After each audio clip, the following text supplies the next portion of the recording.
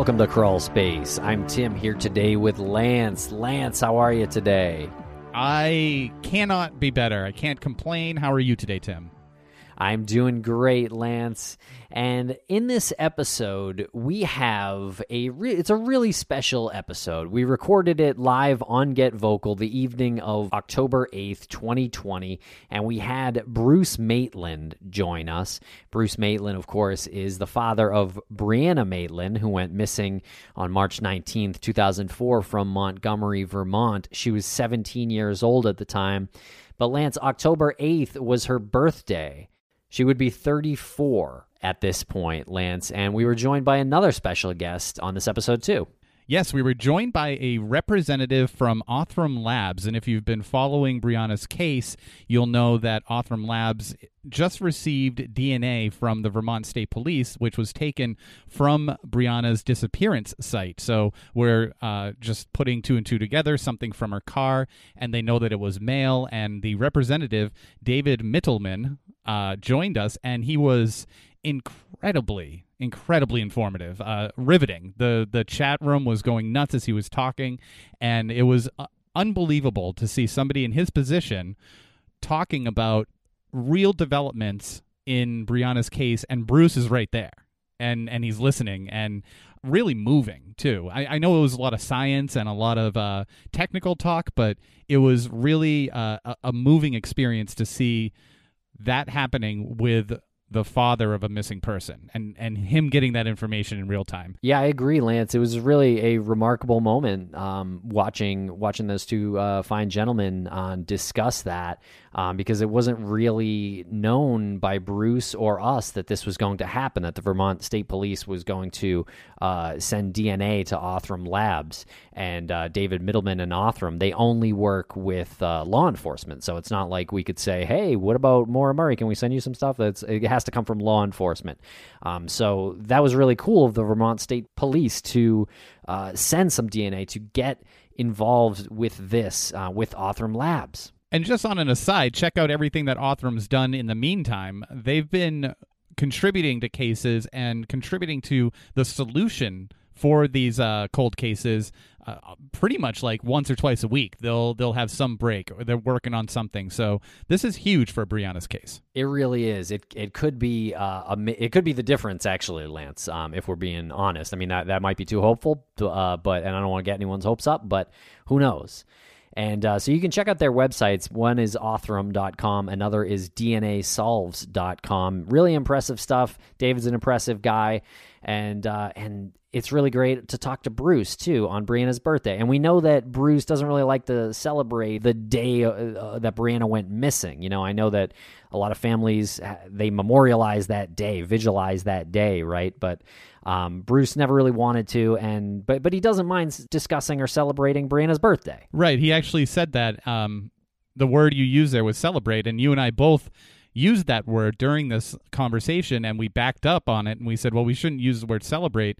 And then towards the end of the hour that we were there with Bruce, he said, and it's okay to say celebrate, because he wants you to celebrate Brianna's first 17 years, and he said that, and it was really touching. So yeah, it's okay to say, hey, we're here to celebrate Brianna's life as much as she had one. And in honor of Brianna's birthday, why don't you check out PIs for the Missing at investigationsforthemissing.org. And also check out what Othram is doing at DNAsolves.com. Thanks a lot, everybody.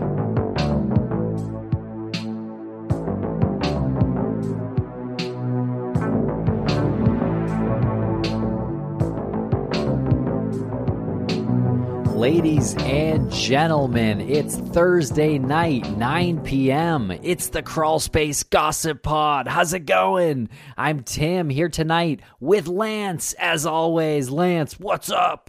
What is going on? We have a little bit of, I don't know, a little housekeeping to do, but everything's going great. You know, the church bells chimed the 9 tolls for Thursday night, and that is the only night I'm really aware of since we've been doing this. The other days are just a blur.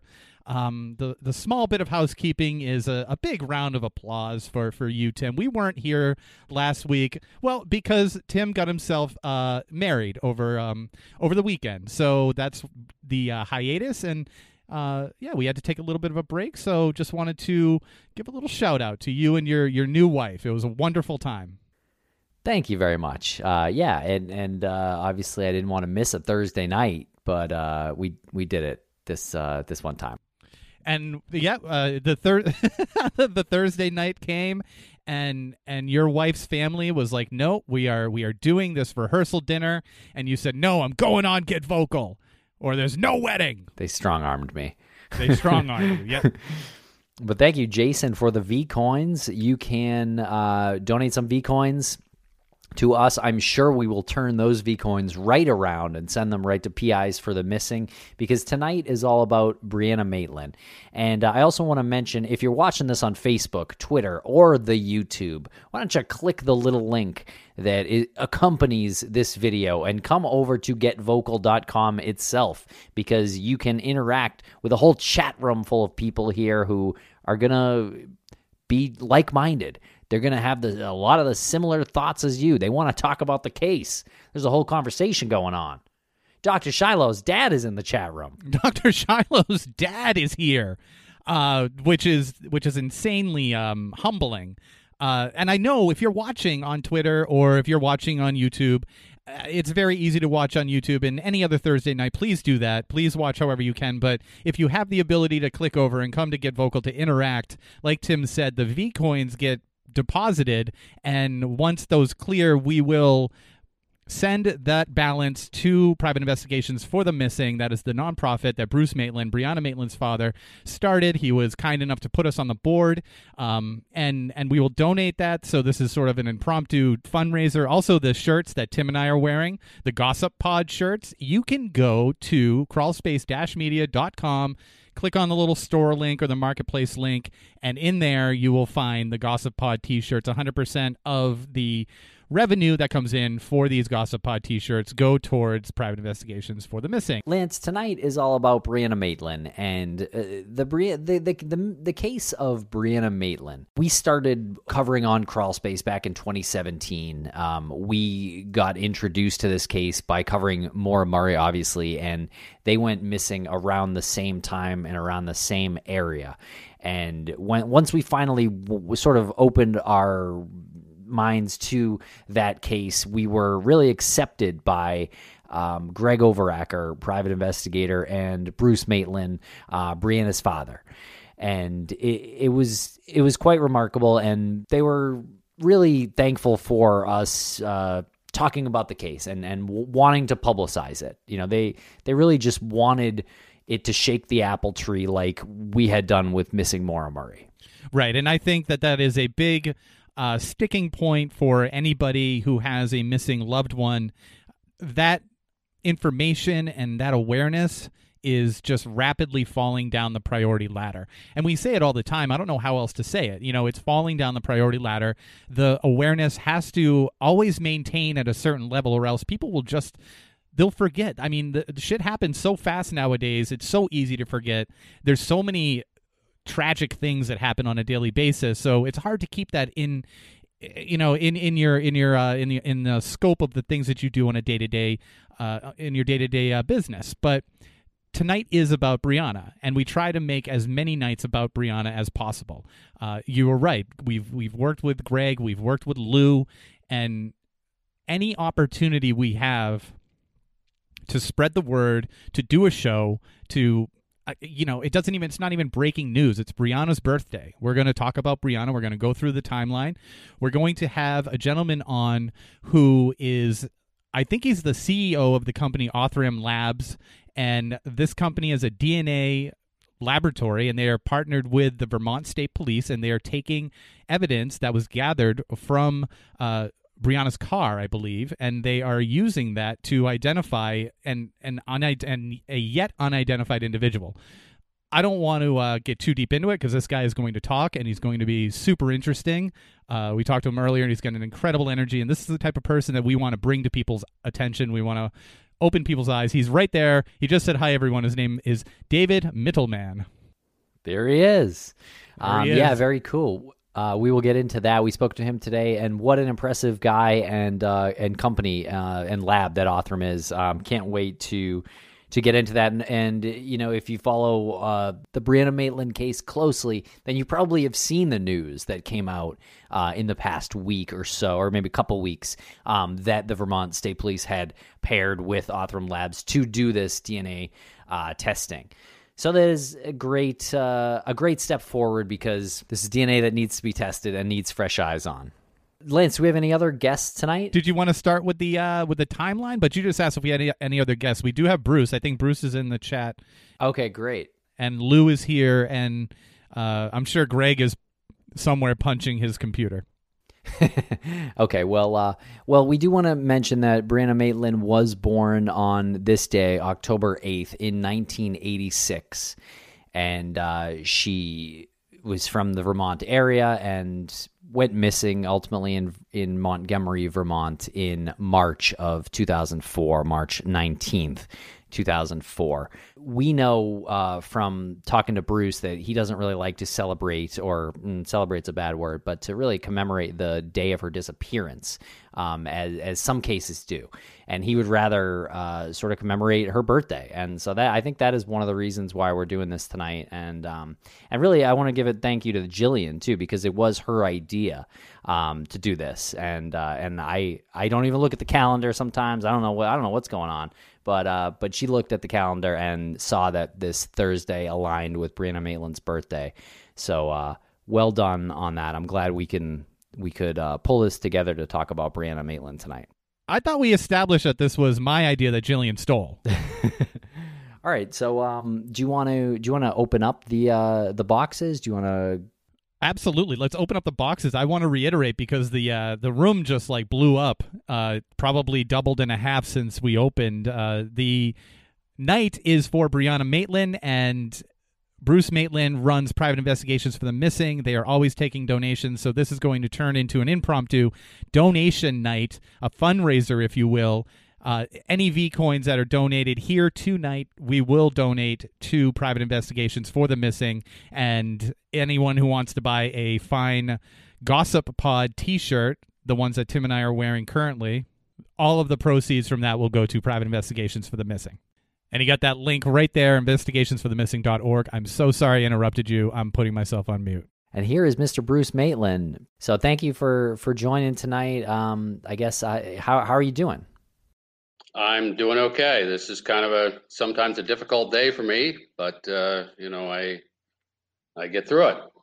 And I just, want to thank you guys for, all you've done and everything that's gone on since then. And it's been wonderful so far to get to know you and to work with you. Thank you very much for allowing us to be a part of your mission with helping other families, your mission with figuring out what happened to Brianna, and also giving us the freedom to kind of speak, not on your behalf, but to be able to say, this is Bruce's organization, this is his mission, and this is what he wants to do for families. We're really humbled by that. And I'm so sorry. I love your home, by the way. You were on before, and I was looking in the background, and it looks so cozy. Well, thank you, but not all the ceiling looks that good around the house, so that's the best part. Well, Bruce, there is a whole community and a whole chat room here that is here tonight to talk about Brianna, and they are here to support you and this mission, the mission of private investigations for the missing. So I just wanted to, introduce you to them, and there's some great people here in this chat room. Bruce, we haven't gotten a chance to ask you about this news with this Othram lab. Take us through, how this happened and how you became aware of this connection. The state police contacted me and they told me just a little bit about what was going on in the advanced DNA in it. And we had a conversation about different aspects of it, and they wanted my permission to be able to go ahead with it. And I was like, heck yeah. Anytime we have an advancement to anything that could, move the case through or be able to come up with something that we don't have is a great thing for me. And this isn't something that is very common, or is it? When they contacted you, were you surprised that this was happening? I guess kind of out of the blue? Yes, it was a complete surprise to me. I mean, that's always been a problem, that there was never enough DNA collected that I'm aware of when the police initially went through the car and everything. Very little samples were obtained. And that's the one thing the police have told me, that they certainly regretted it and changed their policy, that anytime a vehicle is involved in a missing person or an open case of any kind, that vehicle will stay in a police impoundment yard until the case is solved. Because I think they weren't really aware at the time, as the rest of us, that, just the advancements that have been made in DNA. So I certainly regret, as well as they do, that they don't still have the car to be able to go through and really do pick up samples that at the time, it just, I guess, didn't contain enough DA and the advancement in techniques. So it's a huge loss, but it's kind of water over the dam. So. Yeah, because you're talking about something that was collected originally back in 2004, so 16 years since then. That so much has happened in this age. There's been so many advancements, so I can imagine how surprising it would be to have somebody call you out of the blue like this to give you this news that there is an actual way to do some extraction. And we have the gentleman here. I don't know. Do you want to pop him on now and he can talk about the technique? Just talking to him, his passion just came right through on the phone. I was inspired. I feel good. I'm happy that it's in their hands and they're working on it. Yeah. What struck me really, what struck me in a really good way was that he seemed to get a big kick out of geeking out over DNA. And loving every aspect of the DNA process, and he was very confident about his abilities, which was something that is very rare. For somebody to say, "Yeah, we can absolutely do this. We can we have a track record, and if you want this, we can absolutely make something like that happen." So yeah, he's gonna jump in here in a in a minute. He just said better that DNA testing than this chat. In Brianna's case, it seems like, from watching just the news on a lot of other cases, it really comes down to, either someone has to come forward with some really vital direct information, or DNA. It's really the only two avenues to ever solving a case. And you just see it in the news over and over and over again, these older cases solved by DNA. And it's often someone that's just anecdotal for me, but it just seems like it's someone that's completely off the radar for a lot of these police cases, that they just, they were never looked at the right person. And, so who knows? I'm hopeful. I think I joined, guys. I apologize. No, don't apologize. How's it going, David? Welcome to the show. David Middleman of Othram Labs. Yeah, welcome. And I'm so glad we can we talked to you and sort of introduce you and Bruce. I think that's awesome. It's very nice to meet you, Bruce. Yes, I'm pleased to see you too. And thank you for picking my daughter's case as one that did you do that yourself, or did the state police? To the credit of the to the Vermont State Police, we spoke with them and wanted to engage and help. And they picked this as a case that was a priority for them. So they deserve full credit for elevating your case and asking us to look at that case first. That's the folks at VSP. That's amazing. And is it because of your track record that they reached out to you? We've been talking to them about a number of cases. We actually are a coincidence that in this beginning of the discussion, we had just announced helping Fort Worth PD solve a longstanding case in Texas. It was the case of Carla Walker. and she was murdered in 1974. So it was a 46-year-old cold case.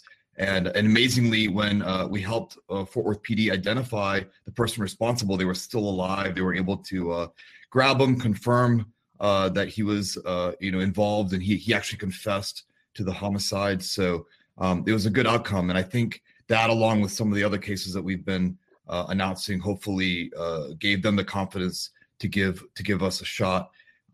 We, as I told you earlier, before, we really specialize in cases where there just isn't suitable evidence, or the case has been deemed, I guess, intractable or unsolvable.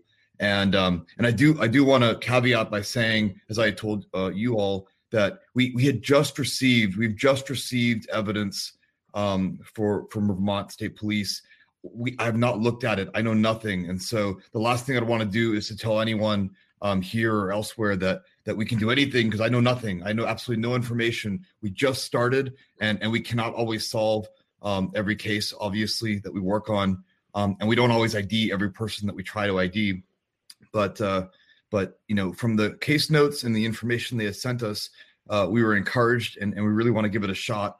And it fits the profile of other things that we've been able to accomplish. So we're very excited to get involved. But the last thing we want to do is oversell. We've not even opened up the box yet. So there's some work to be done. And of course, we'll provide updates as law enforcement, allows, and so on. But I'm happy to answer questions to anyone, to you all or anybody, about in general how the process works, or anything you want to know about our company or DNA testing.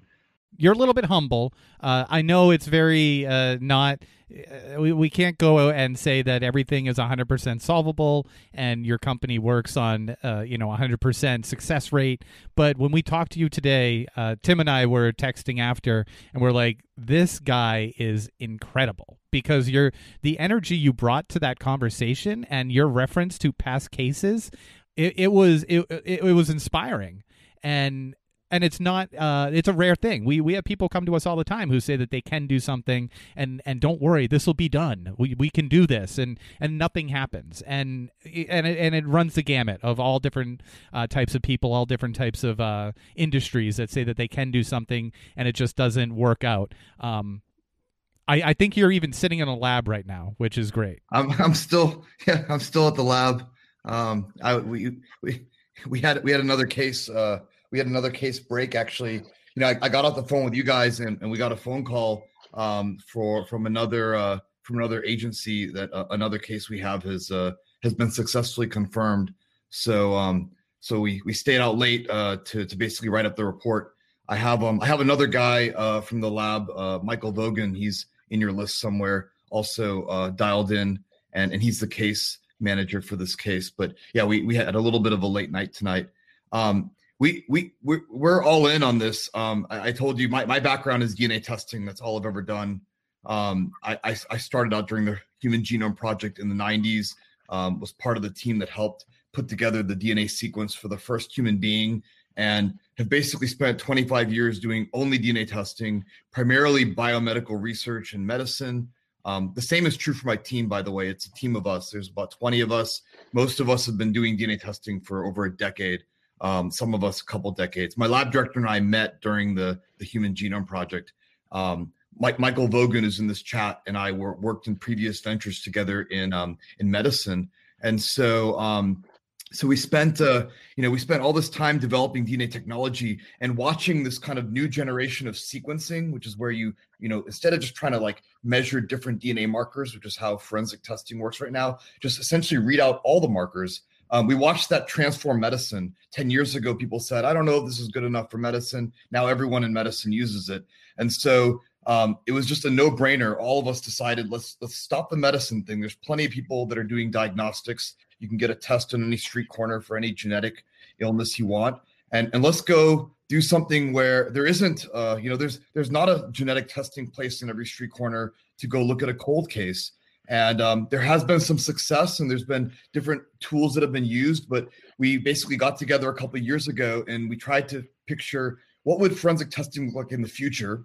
And in the future, it's going to be sequencing. You're going to grab all the markers, get all the information you can get. It's like Bruce said, why take a little bit from the car and then the car's gone? So the same is true from evidence. This evidence is usually very small in quantity, doesn't last forever. It degrades, it gets consumed by other testing. So the question is, when you get it, how do you get all the information you can get out of this DNA, get it onto a computer? It's like preserving a vinyl or a cassette tape and converting it to MP3. Get everything off of it while you can before it's unusable, and then use that to see if you can't assist law enforcement in solving a crime.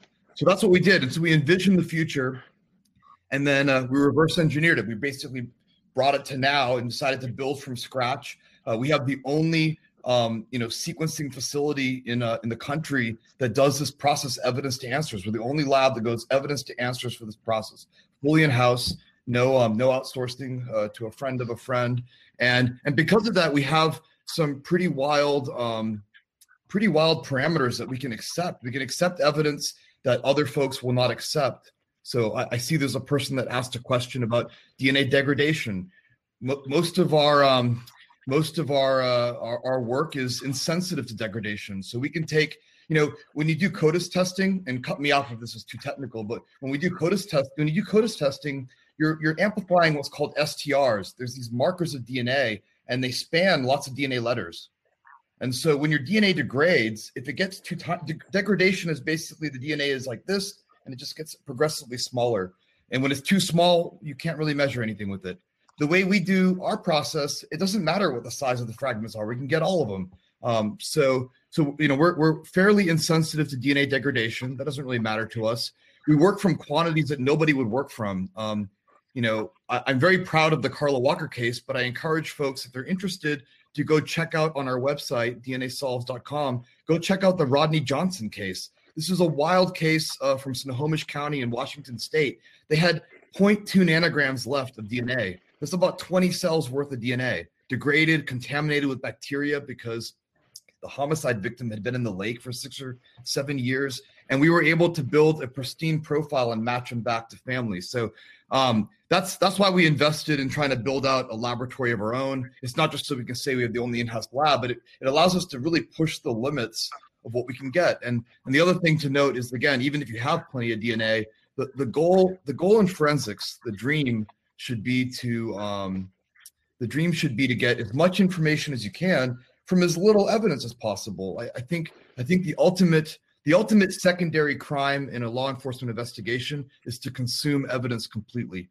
because you just don't know what the future holds. You don't know if you're going to need it. So our goal is not to ID people, but it's to ID people using the minimum input possible. We do no medical testing. We do no research testing. We do nothing in this building. We don't even measure medical stuff. All we do in this building is take evidence and produce identity-based information that helps law enforcement take an investigation that's stuck and just move it a little bit further. They do the work. They're the ones that are solving the case. We're just trying to get it like over the hump. And something else Bruce mentioned that I think is worth noting is that there are people that do terrible things in this world that are not like the movie star serial killers. They're people hiding in plain sight. The guy that that raped and murdered Carla Walker, he's an ordinary guy. He still lives a couple miles away from her house. He goes to church. He goes to the grocery store. Everybody was like, I know him, and they're all surprised. And so that's the problem, is, as Bruce said, if someone doesn't come forward, then you're only left with DNA testing, because it's not always some archetype of a supervillain that is responsible. There are ordinary people that do terrible things and hide in plain sight. And so, anyways, that's kind of what we do in a nutshell. And anyways, we went off on a little bit of a tangent, but. Well, no, I think this is great, because this just shows your background, your dedication to the entire process. I wanted to go unnoticed that you are literally a middleman between law enforcement and the evidence, and that is your last name, which I think is unbelievably amazing. I was born to do this. What can I say? You were born to do it. In the message area, we put the link for DNAsolves.com. It's the Brianna Maitland link. And that is your goal there is to raise, I think it's $5,000. So if you click that, then you can give to that cause. I think it's $1,850 of the $5,000 goal has been raised so far. What does that money go towards? So there's a couple steps in the process. So the first thing we ordinarily do is So if we have actual evidence, we need to perform a DNA extraction. In this case, the Vermont State Police are providing us with a DNA extract. So what we'll be doing in this case is we'll be taking an extracted DNA. We're going to go through a QC process. So again, I don't want to burn evidence. So the way it works is we go through a QC process, and we're going to assess things like the quantity of DNA in our hands, so the true quantity of DNA, the quality, contamination that could arise from a non-human sources like bacteria, and then mixture. In a lot of cases, there are going to be mixtures in a crime scene sample. And when you have a CODIS test, the mixture is not that important as long as you have a really dominant, obvious unknown. But mixtures can be fatal, even in small amounts in testing that involves genealogy. And the reason why, not to go off on a tangent, is that the whole principle of genealogy is that I'm relating myself, for example, to Bruce based on how much chunks of DNA markers, how many DNA markers I share in common with Bruce. And if I start ruining or degrading that profile by putting in noise, or I'm mixing in someone else that was in the DNA mixture, then I start building a genealogical profile that isn't going to match Bruce very well. And before you know it, doesn't match him at all. And so the ultimate tragedy would be to build a profile, but for it to contain noise or garbage, and that would not allow you to then actually identify anyone that's important to the investigation. So the biggest issue in a genealogical search is a false negative, is that you just don't find anybody, or you match to the world, which is the same thing as not finding anyone. So back to the question you asked, there's the QC step to make sure that, number one, we can actually move forward, because we won't move forward if we can't. And then number two, that we have the right strategy, because we have different strategies available to us. We can do something called enrichment. I think that's fairly unique. I don't think anyone else does that right now, where we can take, like with Rodney Johnson, where he was, the sample had only a couple % human in it. And we were able to enrich and kind of, bring out just the human part, so we could get enough human data to make an ID. If there's mixtures, we can deconvolute it, but we do the sequencing very differently for those kind of cases. So the next step, once we do QC and we have a game plan, is we do the actual sequencing. And the sequencing cost will vary depending on what I just mentioned. And then after sequencing, there's a lot of computer informatics to basically go in and take that data. Sequencing is unbiased and sensitive. It just looks at whatever it can find. From there, we got to prune out the stuff that's important. What do the genealogical databases care about? What other markers do other people have so that we can match against them? And so there's computer work to basically finesse and fine tune what people call the genealogical kit or genealogical profile. And then the next step after that is to then do a genealogical search, to start building out family trees, to start putting together triangulations of identity, and to build out candidate lists. Additional work that you might do after that is target testing.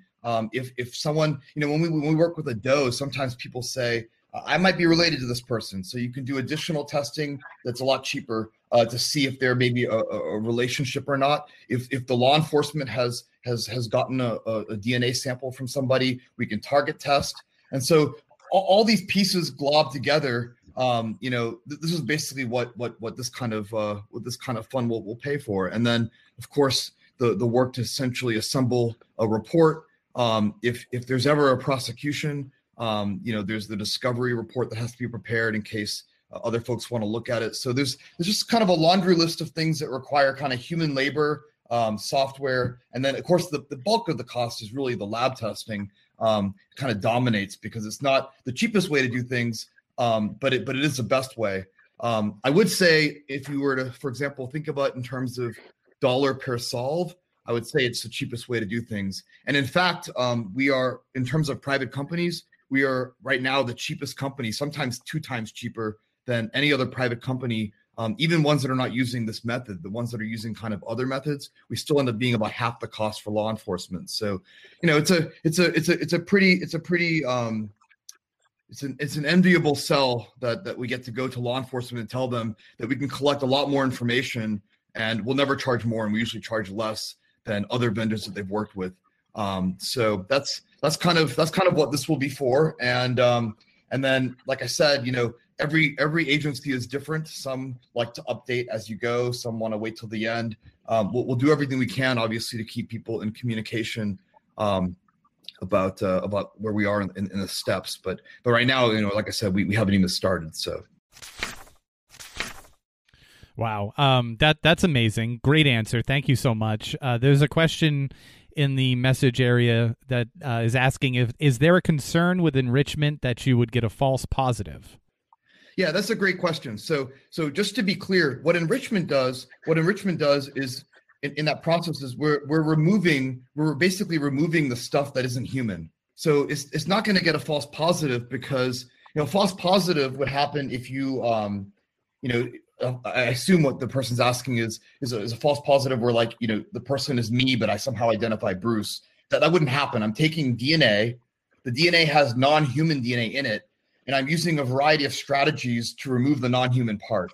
And so, and I obviously can only identify humans. So if there's something else in the sample, whether it's an animal, plant, or bacteria, that gets pulled out. And the reason we do that is because in the best case scenario, it makes the process cheaper because when you sequence DNA, the sequencer doesn't care what DNA is in there. It'll sequence whatever's in there.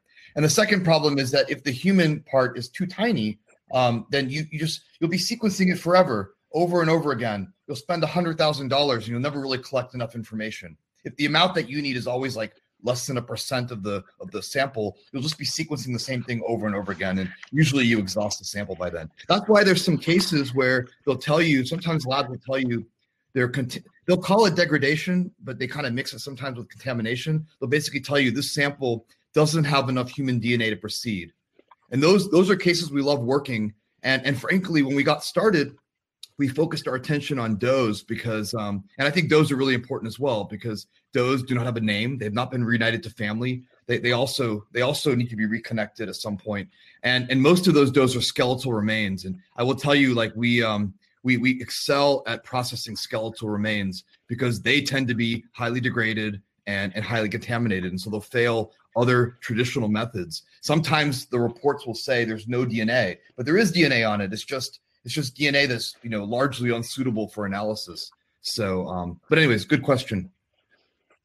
I think in genealogy, just so you guys know, I think when you're at least at the matching step, it's a lot more likely that you don't match somebody that you will match someone by accident. So, if you think about it, you take my DNA markers. If you randomly change some markers, the odds that I now match someone else are not very high. The odds that I lose all the relationships I'm supposed to have are very high because you've essentially, degraded my my set of markers, and I no longer properly match my cousins. So I think it's an interesting thing to note is that there's a much higher chance of finding nothing, which is still bad. But if I had to do a search, I'd rather find nothing than find the wrong thing. So I do like that this technique is skewed towards false negative. The samples that come to you, are the samples always delivered to you by law enforcement, or do you take samples from anybody, like any individual? Our dream is to essentially democratize and distribute justice for everybody, but I don't know how to do that outside of a law enforcement investigation. So I could imagine maybe there's a path one day, but how do I know that that you're not sending me a cigarette butt from your neighbor and you want to it seems like it opens up a whole bunch of can of worms and other stuff. So I don't know the proper way. I don't know if there'll ever be a proper way, but I don't know the proper way to work with consumers. So what we do now is we basically limit our work. Like I said, we don't do research, we don't do medicine, we don't do really consumer work. We've done some historical projects that leverage essentially a material that is basically forensic in nature, like almost ancient DNA. But we don't have a consumer pipeline. What we do is we work in the context of a law enforcement investigation. Sometimes we work for organizations, for-profit, nonprofit, other labs. We work for other people that work on behalf of law enforcement. For example, we've got a really great thing going with the National Center for Missing and Exploited Children. And I don't know if you saw, Bruce, but they actually shared our story on your daughter. They shared it on their main page. They rarely share anything there. It was on the main Facebook page for NCMEC, which was really kind of them.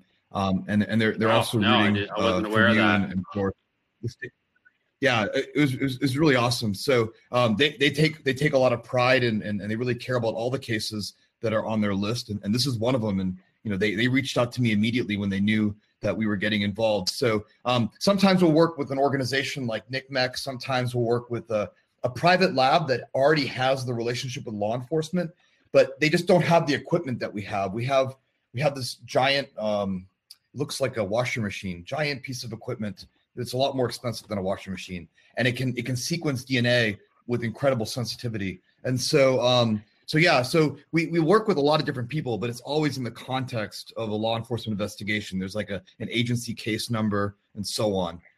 The nearest thing to not being a law enforcement investigation would be like I said, a historical case. But still, usually we're working with like a medical examiner or a coroner. It's somehow within the public sector and some legal umbrella of some sort. And Pi Rational asks another question here. Do you think that as more people sequence themselves, that matching will become easier? Yeah, absolutely. I mean, there's I always tell people there's 3 ways you can make a difference if you don't want to be up here at the lab with me late at night in the middle of the week. And so the first way is you can spread the news on the case.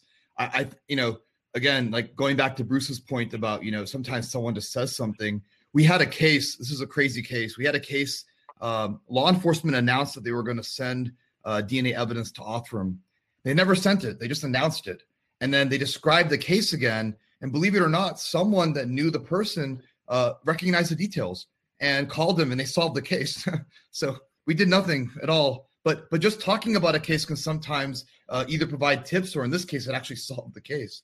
So, and I mean, that's the best possible outcome. There's like a estimated 250,000 cold cases. The National Institute of Justice calls it like a silent mass disaster. So there's just, there's plenty to work. It's great when one of them gets solved without a bunch of brute force effort. The second thing you can do is obviously, support organizations such as Bruce's, or I mean, there's a lot of organizations that work to kind of try to bring funding, not just to DNA testing. That's what we do, because that's the only thing that we know how to do in our group. But there's a lot of aspects to getting the word out, to essentially marketing and advertising a case so people know about it. So, the work that you guys do. So that's the other way you can help, is you can always financially help somebody that is working at some aspect of this case. And the third way you can help, coming to your point, is, if you've done a consumer test, not necessarily sequencing, but if you've done one of those consumer tests with a commercial company, you can definitely contribute your data.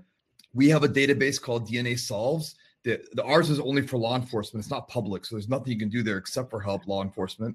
There's, of course, everyone knows about GEDmatch. That one is it's a hybrid model. You can opt in if you want to help law enforcement. If you just want to do genealogical research, you opt out.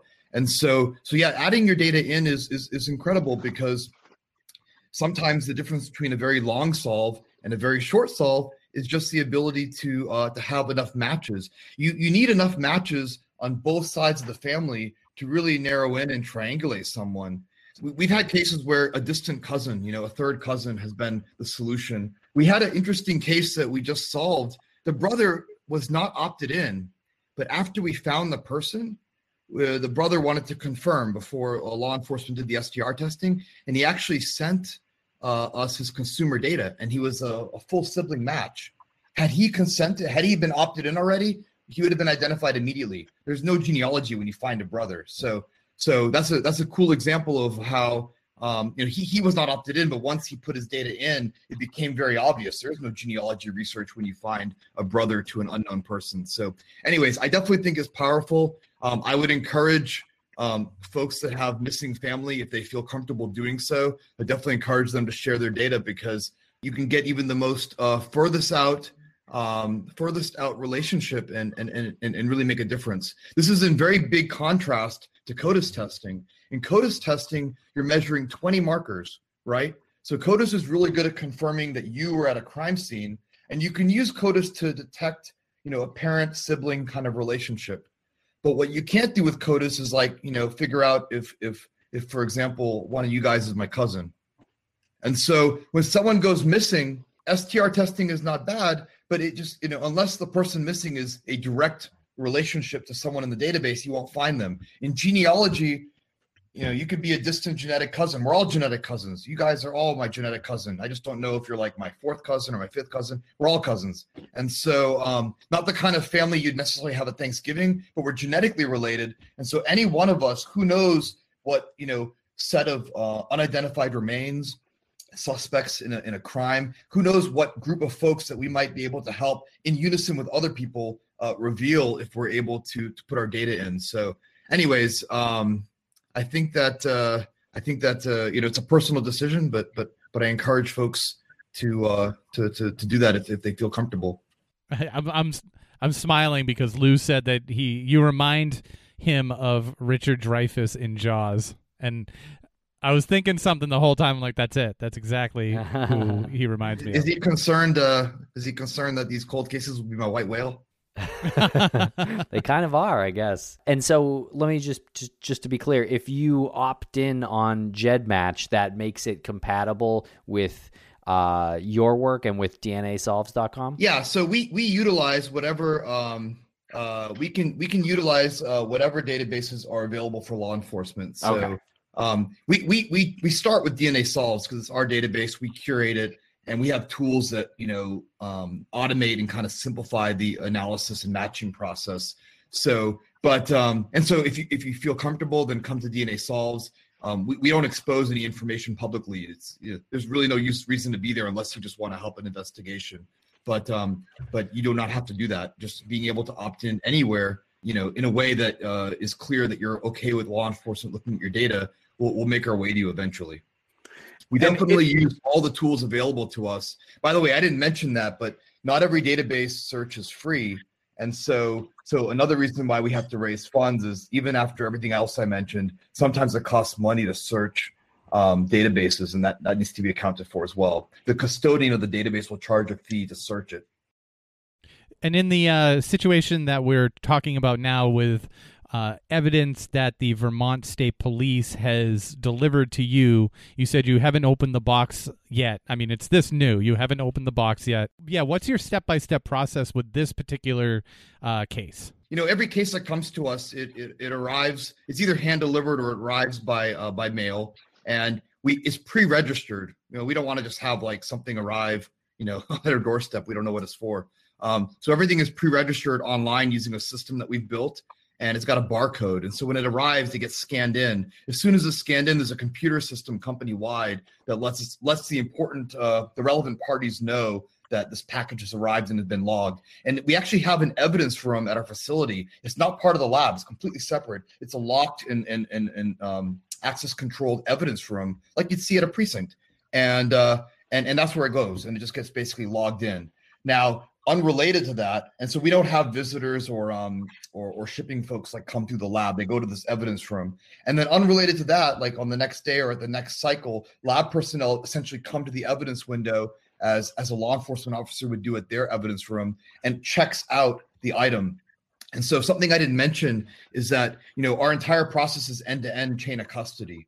So we start the chain of custody when the item arrives to the evidence room, and then it is checked in and checked out at every step. And we know which employee has it and what they're going to do with it. So the item that we have came to the evidence room. It's already been checked out from so it's been logged in. It's been checked out from the evidence room, and it is now in the lab. And I'm making an assumption. I haven't looked inside of it yet, but the lab is at some point of inspecting what's there. In this case, because it's not evidence and it's a work product, it's a DNA extract. The process is a lot simpler. We're just going to move straight to quantification, which means we will sample a small amount of what's in there and try to do an independent observation of those things that I told you about: quantity, quality, contamination, and mixture, to see what the condition is. Does it match what we were told? And what is the best strategy for us to move forward? And as soon as we go through that process, and these are done in like batch, as soon as we go through that process, then we'll schedule it for a run. There's a lot of things that happen in a forensic lab that won't happen, for example, in a regular lab. So, I stress to you guys, we don't do medical or research. The reason why is like in a research lab, when you have enough DNA extracts, you stick them onto the machine, you run it, you get the data, and you return it to customers. But there are additional considerations you have to take, a lot of them, when you work in a forensic lab. And one of them in particular is that you never run unknown samples and known samples together. Right? You could imagine that would be a bad idea. And so also we run evidence that comes from a similar source. So DNA that comes from a similar source or tissue, we run those together. Like we combine things in such a way so that on this given day at this given time, we're working only with blood or only with this. And it's important. It improves the quality of the process. It makes it a lot slower, makes it a lot more kind of laborious, but we get better results. Not everything goes onto the sequencer equally. Not everything works the same way. And so we work really hard to match items that we're going to process so that we're running things of the same kind of quality at the same time. And we don't collect too much information from one item, but not enough from another item. So anyways, it's actually quite boring, but the beauty of it is you don't have to see it happen. And that we've basically taken the best possible approach to match it with the right process and other set of DNA that we have to work that day and get it through. And so that's basically where we're in right now. Is like, we need to essentially profile what was given to us and figure out when we're going to schedule it for a run. Wow. Damn. Okay. How do you know when you get a sample in, like that you're covering 100% of the sample? Do you have some kind of a process there? Yeah, we do. So we're getting a DNA extract, right? And you're asking, like, how do we know we got enough information from it? Yeah, correct. Like if you get a sample, let's just say you have a sample that's an inch square. So how do you know? I mean, how do you know you've covered that whole inch? Do you have a sampling process or something that leaves you assured that you've made you haven't missed anything? Yeah, that's a really good question. Okay, so you're saying if someone gives me, for example, a bone or a shirt or a piece of fabric, how do I know that I've properly looked at every piece of it? So what we do is when we do, and I skipped over this, but when we do DNA extraction from original evidence, we don't do one extraction. We actually sample lots of different areas. Sometimes if it's like a piece of fabric, you'll see like stains, and so to sample and swab different areas. And by the way, state labs do an excellent job at this right now. And so often they do this for us. But if we do it, we'll sample many areas.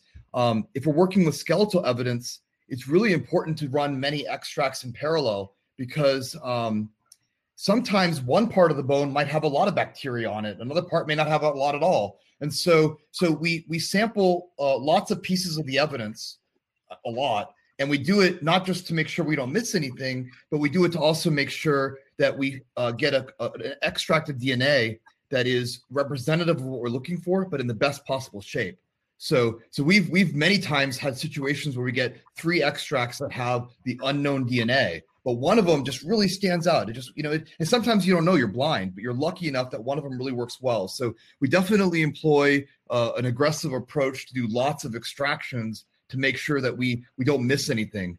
And then we retain the evidence. And then we go through the process. And the way we know that we've gotten enough markers is we actually measure. When we're done, we build what's called a library. It's basically a molecular representation in a tube of all the little DNAs that are in there. And when we do the sequencing process, we check it. We look and we say, do we have enough markers? Do we have the minimum number of markers? And we have certain controls and other metrics built in. And we can say, has this process performed as it has previously performed for things that worked? And if we see anything that's off, we go back and do it again. That's what I'm saying. This can be a long process. We may sequence it twice. Or, the other thing is sometimes we'll get a little bit of data, but we need more. So we go back and get more. One thing that's really cool about our kind of testing, and I don't think I've ever talked about this, is that with CODIS testing, it's binary. Like you get a result, you don't get a result. If you get partial markers, you can't combine CODIS results. You can't run it twice and mush them together. The cool thing about DNA sequencing, it's just like, imagine you have a dirty window and you're looking through it and you can kind of see something on the other end. Every time you sequence, it's like you're polishing the window, and you can combine the data from sequencing over and over again. And so you never waste any of it. If you don't get enough data, you don't throw it away. You just go back and sequence it again and again and again. And eventually you polish the window until it's so clean, you can see right into it and you've got what you need. So there are some really cool advantages. That's why we use sequencing, and we're kind of evangelists for the process. There's some really cool ways that we can basically iteratively, it's not like a hit or a miss. It's just like, how much work do we have to do to get what we need? Now, I will tell you again, because I'm super pumped about this, as you guys can tell, even late at night. But at the same time, I don't want to oversell. If there's no DNA at the scene, or the DNA is just fundamentally not enough, then there are of course limits of detection.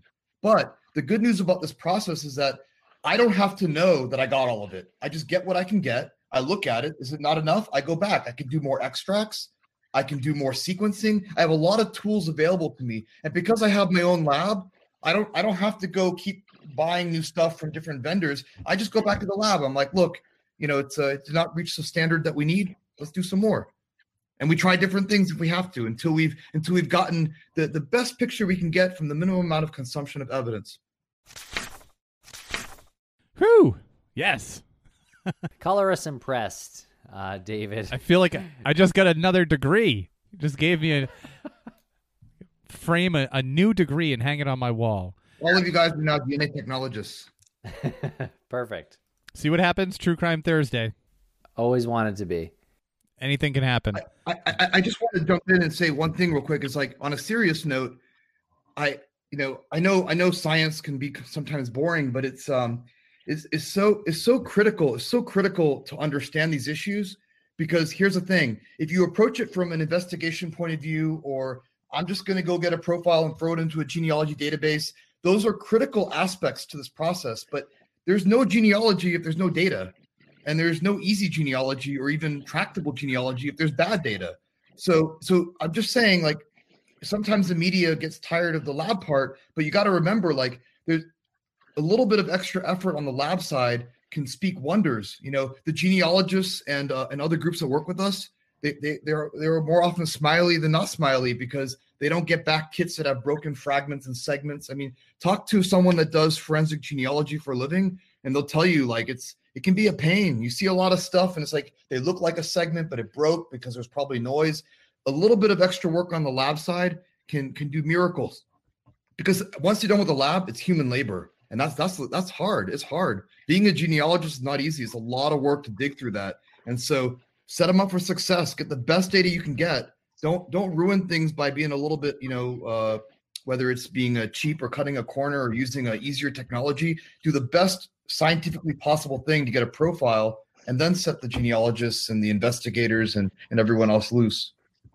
Well, it's amazing to hear that your company is the company that this evidence is in the hands of, and very very comforting to know that.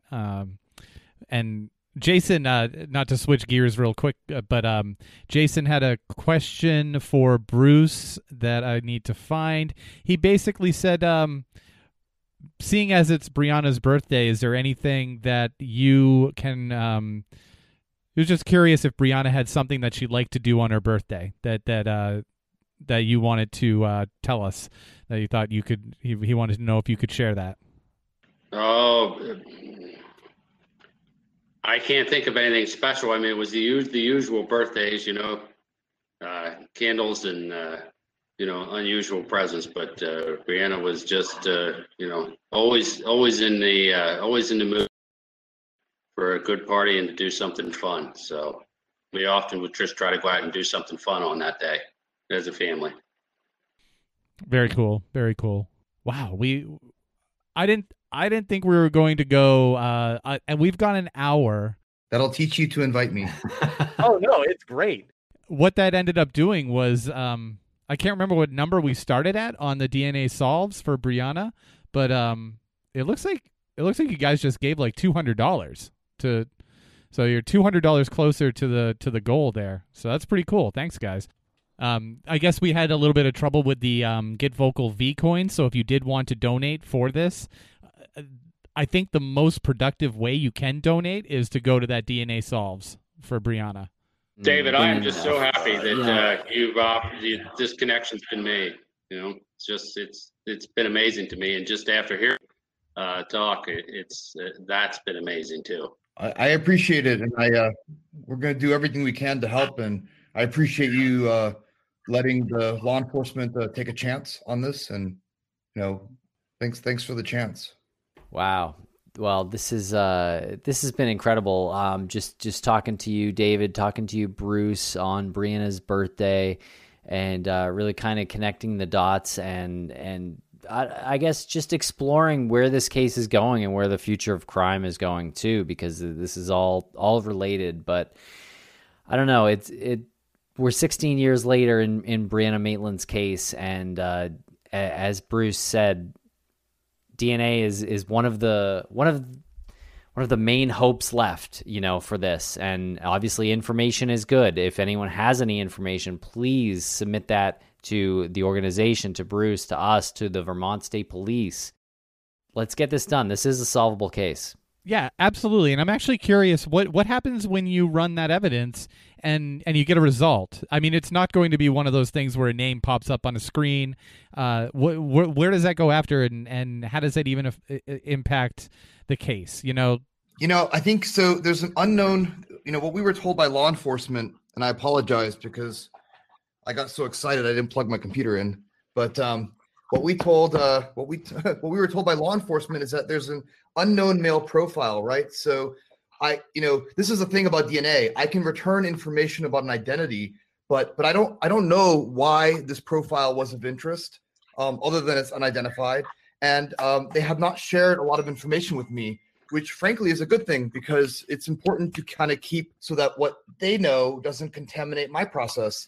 And so it's very common for me not to know. And so I can't tell you why it's interesting to the investigation. I can assure you that the Vermont State Police have only tried this technique a few times, and they are not, using it willy-nilly. And so there must be a really good reason on their end why they're doing it. But we will return identity information, but we will be at their mercy to understand how they will utilize that information. I do want to point out, this is really important, because I think sometimes for like TV shows, it gets oversimplified. The end point of genealogy isn't necessarily to identify someone.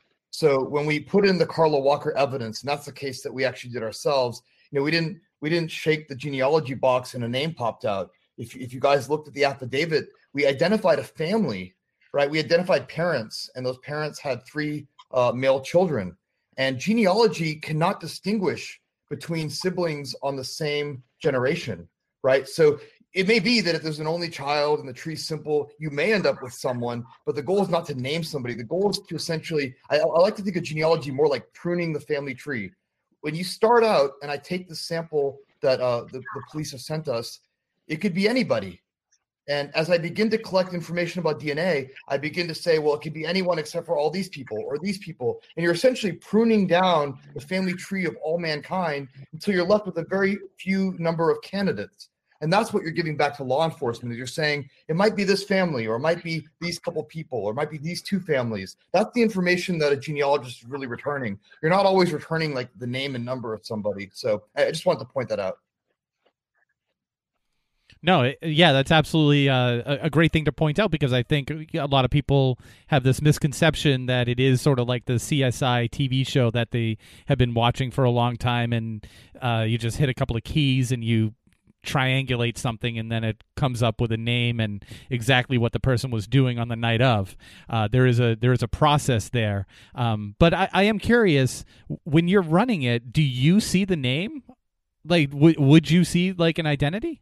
Is that a dumb question? Of course, we'll get back identities, and our job is then to prepare a report that explains to law enforcement how we prune the trees down to some identities, and we'll return those identities to law enforcement. So like, again, speaking to our last announced case, the Carla Walker case, we identified someone, and I got to tell you, these detectives, they're amazing. They're amazing how they work, and we figured out the identities of a few folks on July 4th. It was on Saturday.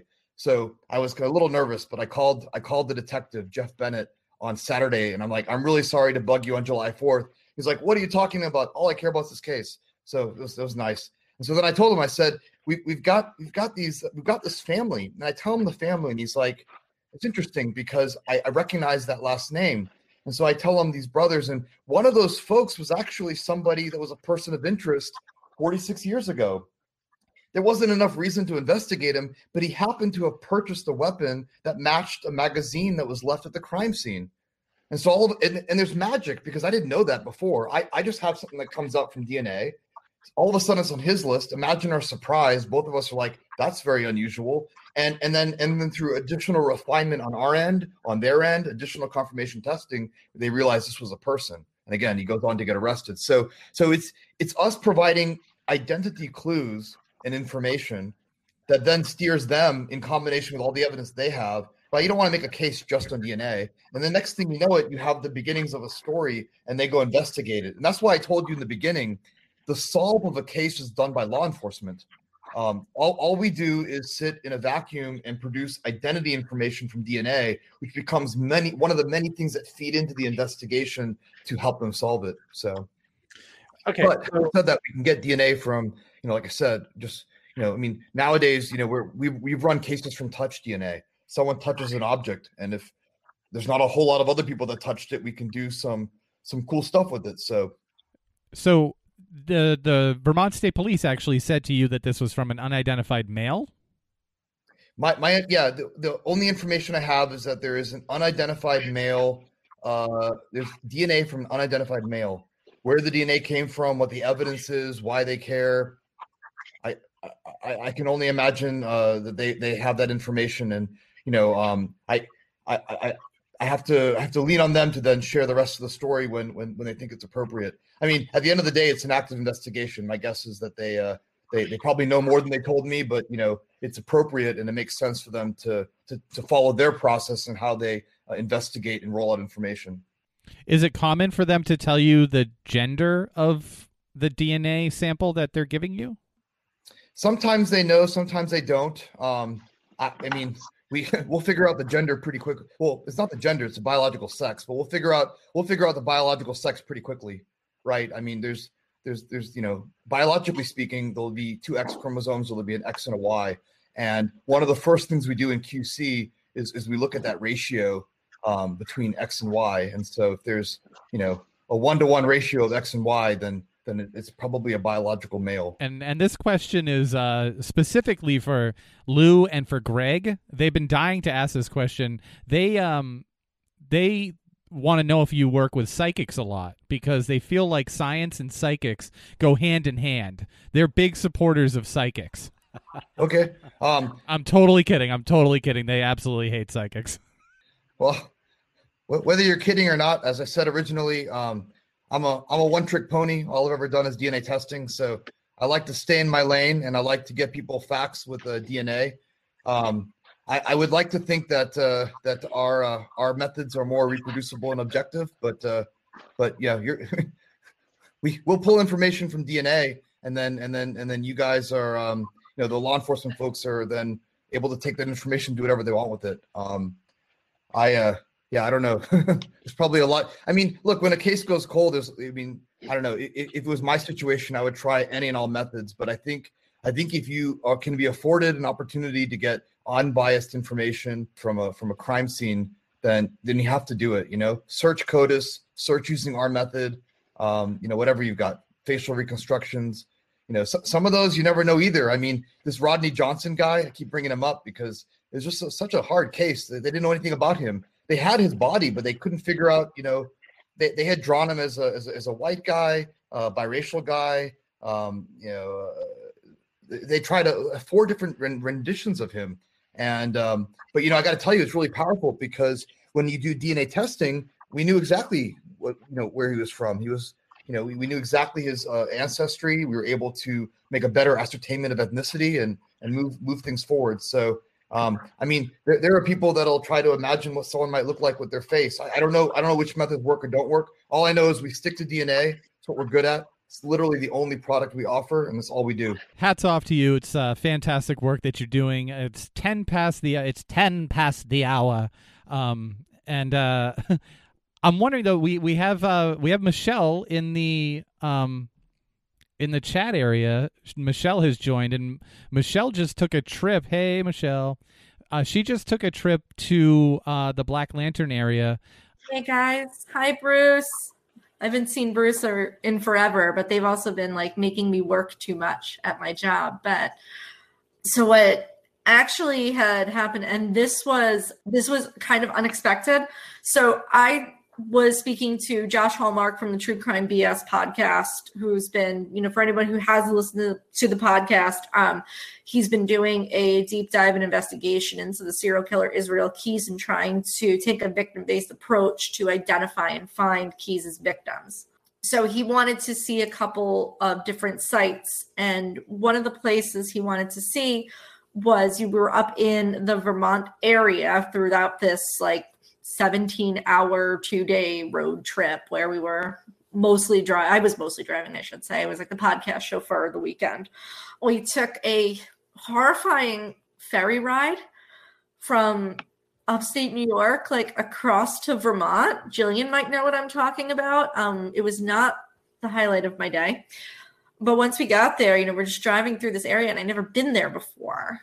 And just to, because I didn't know, like when I had first told Josh, I was like, yeah, I'll come with you. I don't want you to go by yourself. I didn't know he wanted to go to Vermont. And it wasn't so much that, at the time we really thought that there was going to be some kind of like wild connection or anything that we were going to find. But for me, it was very personal because I feel like ever since I read Brianna's story when I was in grad school, like in 2004, all the way to today, working with PIs for the and meeting Bruce and working with all of you guys, I did want to see, where the area was. And for me, it was a very emotional experience. And, like you just stand there and it's just so quiet and so vast. And it was like a bit of a, I guess like for me, that was the most emotional part of the trip, just being able to say like, I was standing in the same place where Brianna might have been. It made me feel a lot closer to her story. And this being her birthday today, it made me think of it more that, she would, who she would be today. And I appreciated having that chance, like during the trip to do that and, see that area. And it really gave me some perspective and even more of, I was looking for some renewed energy because I was getting a little burnt out with work, with everything. And, that did it for me. So I'm really glad I got to go. Yeah. And you weren't really expecting to go, right? This was something that Josh kind of dropped on you the way Josh typically does. He'll just drop something on you, but I know he's such a monster. No, he was, there were some places that, he was looking at, and we took like a real, we went to, a handful of places that he's associated, with things in his podcast. And, I didn't know that we were going to Vermont. There was actually a completely separate case that we were trying to look into, but just, time and energy just didn't allow for it at the time. There was another like missing young man who disappeared from, I want to say Battleboro. I might be saying that wrong. But we didn't actually get up to that point before, we both realized like we're getting tired, it's getting dark, and, it's time to head back home. So yeah, I wasn't expecting, he said, since we're going through this area, let's stop. And, I didn't realize how emotional it was going to be until we got there. And you went to the Black Lantern as well. They weren't open, but you're in the parking lot. What was the feelings there? It's, I said this to Josh when we were driving. I spent a huge part of my career standing in people's final places, as an ADA, doing homicide investigations for a large part of my career. And, that those places really have a lot of impact. They hold a lot of energy. They hold a lot of memory. And it was, I felt like if I stood there for long enough, maybe I would see her through the window. I saw like the window of the kitchen. And I was like, maybe if I stood there long enough, I would see her. But well, thanks for sharing. Yeah, thanks for sharing. And it's, you can like the emotion that you're going through. It's hard to describe, right? It's hard to describe why you'd be feeling emotion like that for somebody that you have never met. And it's there's so many of these people, like I think it's like the buildup of all the people, right? And it's just sort of personified into one moment there. I think we all see a little bit of ourselves in the people that we want to help, the people that, whose cases we're investigating, in the work that we do. So I think that's why it's so, I never felt this way when, I was doing my job, when I was, going to scenes, or I was going to, scenes with cold cases. I I never felt that way. But I think with this kind of work, everybody who's here in this chat room, everybody has, a case that they remember, a story that they remember, a person that they remember. Jason has the, Brandon Lawson, and, for me now it's become Brianna's case. And, all of us have this, we feel like we have this connection because we see a little bit of ourselves in these people that we want to find and we want to help. Yeah, good point. And we want to make sure that this does not go unmentioned. In 1976, on this day, October 8th, was when Trenny Gibson was abducted. That's the day that she went missing. And she went missing in the Great Smoky Mountains National Park in Tennessee. Maybe on August 17th, we will do a commemorative episode because that is her birthday, August 17th, in 1960. So maybe we'll start not celebrating, bad word again, we'll start commemorating those days, the birthdays, instead of the tragic days. But the tragic days do need to be recognized, but the birthdays do need to be honored, Susie. I see that, honoring. Yeah, that's a much better word. Yeah, well said. Thank you so much, Bruce, for spending this evening with us and sharing a bit and hearing a bit about this new development. Yeah, I'm excited to see what happens. I think I'm probably looking at a 2-month time frame before any results come in, but I'm sure looking forward to hearing what's going to happen. Yeah, thanks guys for highlighting all that. It's it's great to have him on. When you hear his enthusiasm, you know they're going to do a good job. Yeah, he seems like the guy. I mean, the guy was still at his lab. He took time out to do this. He's going to pop back in to do his work. Hopefully in that 2-month period something happens. Hopefully this goddamn year of 2020 can end with something positive coming from his lab. That would be awesome. But if not, then we'll obviously wait and work on this even harder. Wow. Well, thank you so much. Oh, and Michelle wrote a blog for Bree's birthday last year, and there's a link in the in the chat room. Thank you, Jillian, for posting that. So make sure to check that out.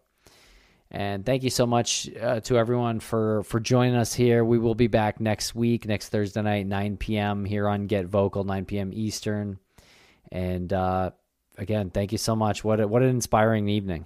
Yeah, for sure. And I got to say, we didn't even. This is how absolutely amazing the group is in this in our True Crime Thursdays. You guys are fucking incredible. We didn't even know that this was going to turn into something that was going to raise money to directly impact Brianna's case. But that DNA Solve started off at like 1,850 or something, and it's almost at 2,100 right now. Like in like yeah. It's at 2,064. Like, you guys are friggin' unbelievable. Yeah, Jillian, it was at 1,500, like right around 1,500 this morning. So just keep spreading the word. It's really not a lot of money. Yeah, keep sharing. It's almost there, almost halfway there. So we'll keep sharing. We'll donate, and we'll release this audio, and hopefully that will help as well. And again, just want to thank you to everyone. Thank you, Bruce. Thank you, Michelle. Thank you, David, Othram. Thank you, Lou and Greg, Jillian. And happy birthday, Brianna. And it's okay to celebrate the first 17 years of her life, It's okay. So there's nothing wrong with that word.